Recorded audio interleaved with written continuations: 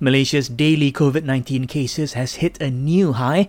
According to the Health Director General, 2,188 new infections were reported today.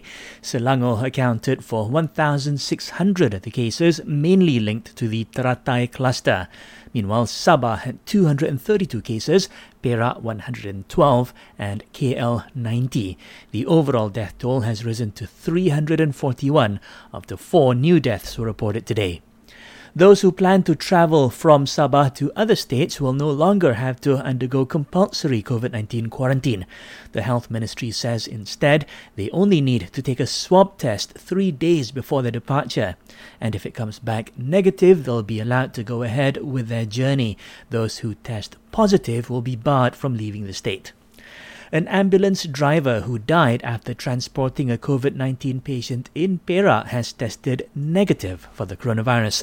The Health Director General says the driver had been receiving treatment for other illnesses, but the exact cause of death is still under investigation.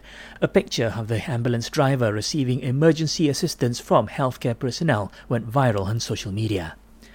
Police arrested close to 330 people yesterday for violating movement control order SOPs. Most were detained for not wearing face masks in public and failing to observe physical distancing.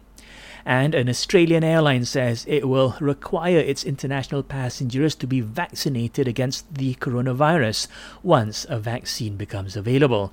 Its CEO adds this could become standard practice among airlines worldwide.